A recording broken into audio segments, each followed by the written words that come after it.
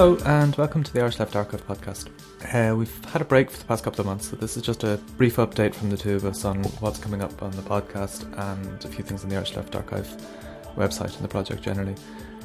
We'll be back with the first full episode of this run with a guest next week. As always, we're glad to hear from people listening, so if you want to get in touch, you can do so via the website at leftarchive.ie. Send an email to contact@leftarchive.ie or find us on Twitter at @IELeftArchive. Thanks for listening.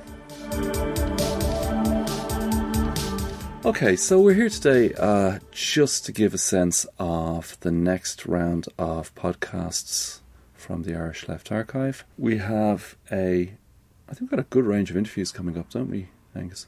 We're looking at a broad range of people. We hope the podcast will be coming out every fortnight. That's basically the plan. We were a little bit harsh on ourselves the last time round.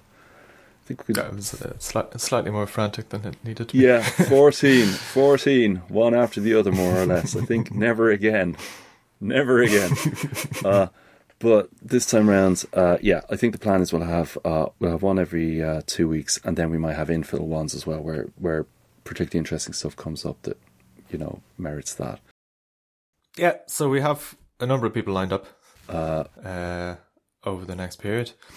We won't trail them specifically in case some go wrong. Yeah, but the areas are pretty good. I mean, it's pretty wide ranging. Yeah, so we've got activists, we've got historians, people from the arts. We do indeed, and cultural studies as well. A good range, hopefully. Yeah, and we might be looking at a couple of books in depth. One I can tell you about is we're hoping to have a look at Sean Swan's, no relation, I hasten to add, overview of the officials and the period leading up to the split in Sinn Féin in the late 1960s. So that should be quite good, and that'll function in a sense almost as a book review, we hope. I was reading, actually talking of books, I was reading John P. Swift's Brendan Scott, The Struggle for Socialist and Secular Ireland, which was printed just before Christmas by the Umiskin Press, and those, John Swift, and indeed would love to get somebody in from the Umiskin Press as well, and we're hoping to have a chat with them later in this series of books, in this series of podcasts. But that's a great book. It's a fascinating insight into a side. I think we were discussing this earlier, Angus, just how, in some sense, the narrative or the history is of the Republican movement, for very, very obvious reasons. The preeminence of that during the late 50s, obviously, and into the 60s. But it's interesting to see parallel movements taking place in relation to unions and in relation to the Labour Party and other groups and stuff like that. Or at least not dissimilar movements. Yeah, and it's a reminder that there are still strands of left political activity there that we haven't explored fully in the archive as well. Yeah, and we're in the podcast. So yeah, there's numerous ones actually. It's interesting, isn't it? Because the archive seems to go back towards, what date would you say now? What's our earliest document at this stage? There's a handful pre-1960, but it's only 3 or 4. I mean, bulk of it is sort of 1960 onwards. So, I mean, we have a couple of Communist Party Northern Ireland policy from the 40s. Oh, yeah, yeah. Things like that. But largely it's the second half of the 20th century. It's like history starts in 1965, and clearly it doesn't. Well, I was actually born in 1965, so for me it did. But that's... being solipsistic. The inherent bias. Yeah, well, there you go now. But,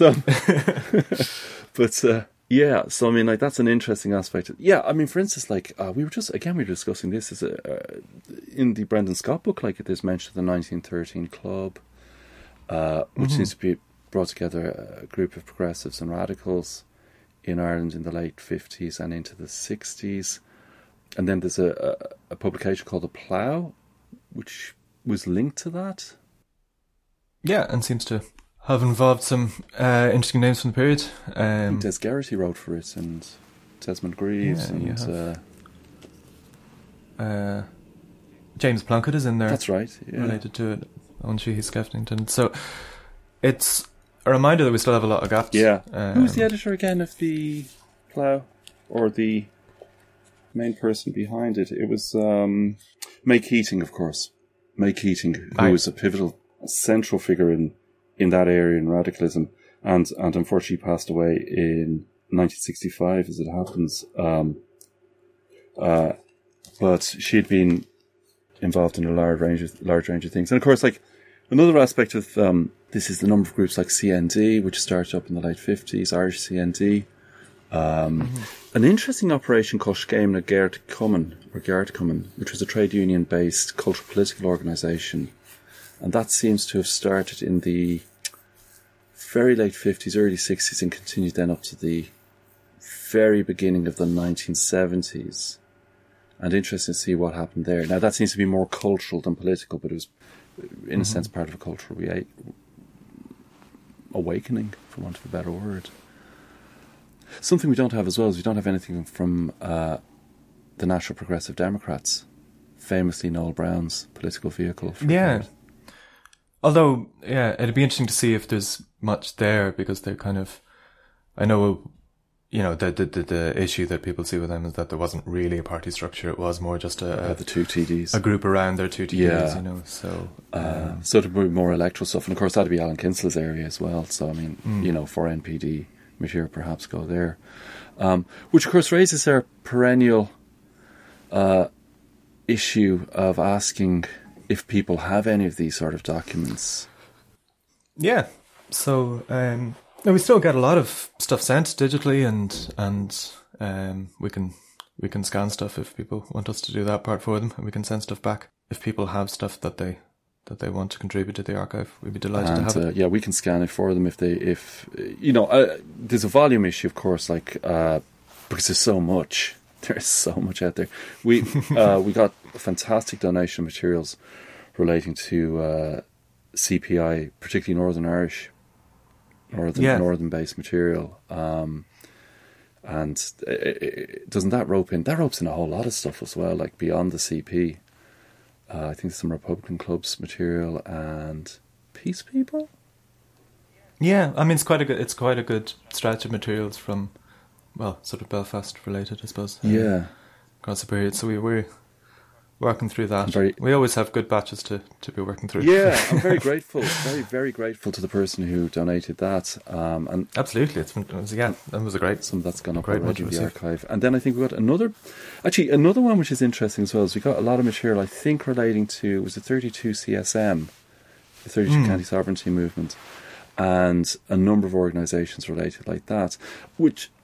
And we were discussing this, weren't we, before, like in relation to the timeline. What we put in and what we don't put in. Now, 32 County Sovereignty is in on our timeline, but there's always questions as to how do we define left and how do, I mean, we've always said, take the most inclusive kind of perspective you can, but Republicanism is interesting in that respect, that obviously there are sort of non-left elements. Yeah. And there always has been to Republicanism. And so...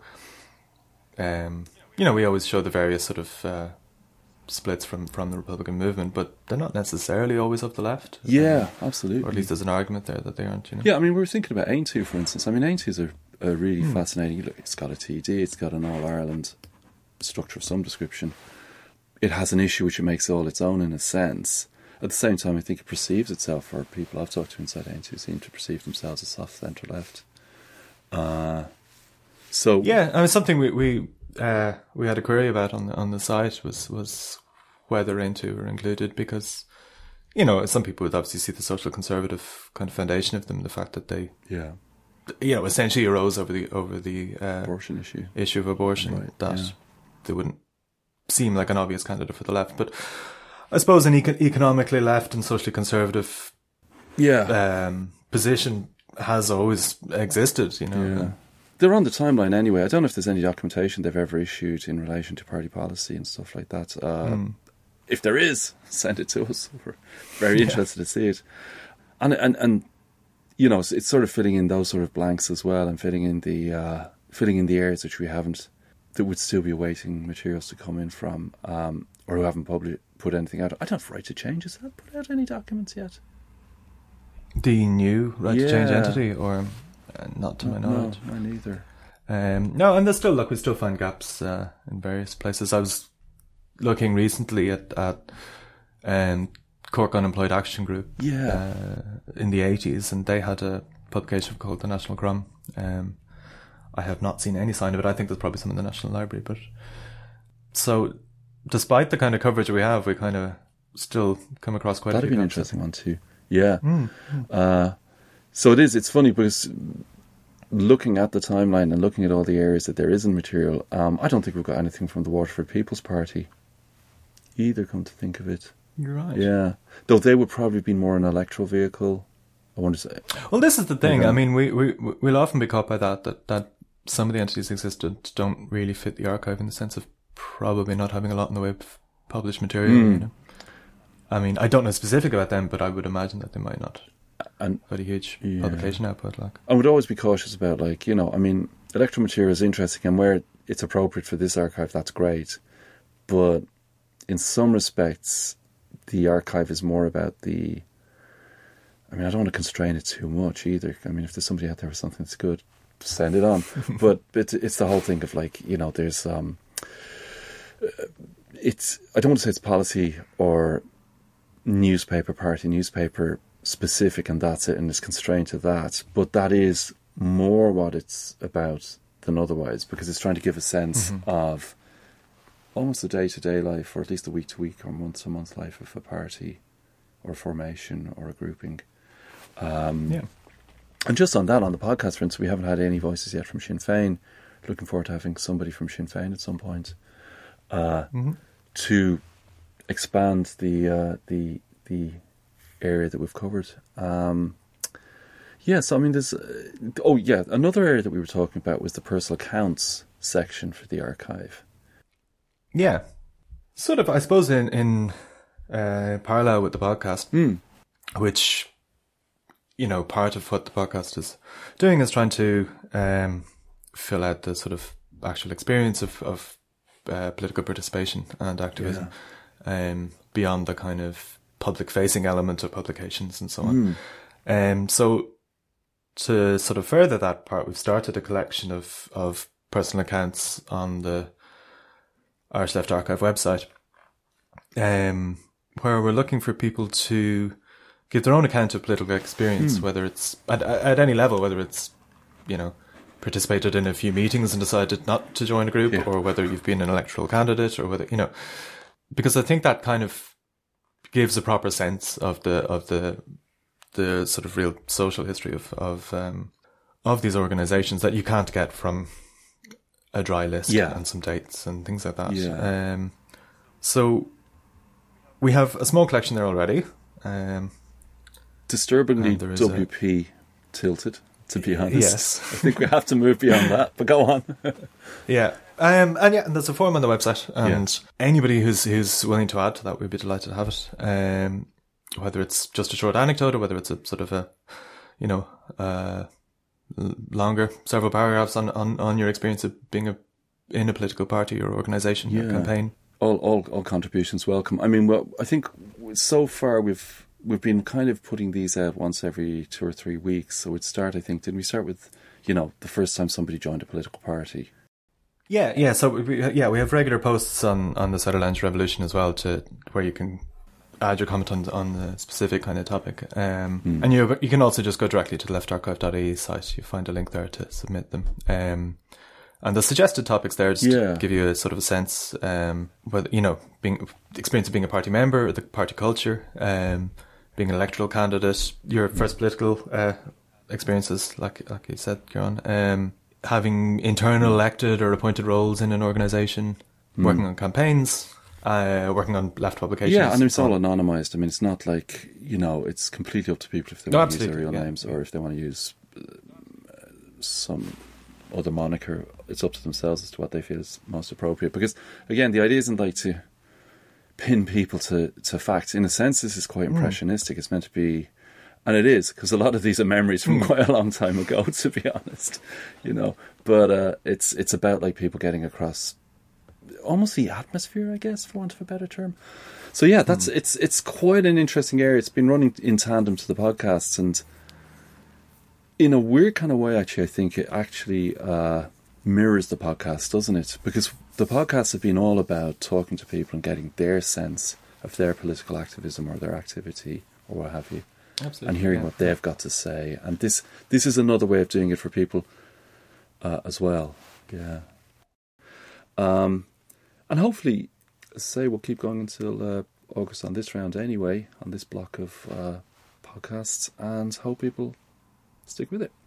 Yeah, absolutely. And thanks to everyone who's listened so far. We've had quite a good response, and yeah, seem to be lots of people listening, so continue to do so. And we've more guests coming up. And many thanks as well to the people who've been happy to talk as well. It's really appreciated. I think there's clearly an audience for this and people are enjoying it, so yeah, that's brilliant. And by the way, if you've any thoughts or queries or suggestions for the podcast, please do get on to us. What's the best email to contact us? Contact at leftarchive.ie, or find us on Twitter as well. leftarchive, if you prefer the social media route. That gives people a chance to, if you've got any thoughts about it, again, any suggestions, feel absolutely free to go with them. Great, so we hope to start off within the next fortnight with the first of the second block of podcasts. Thanks a million.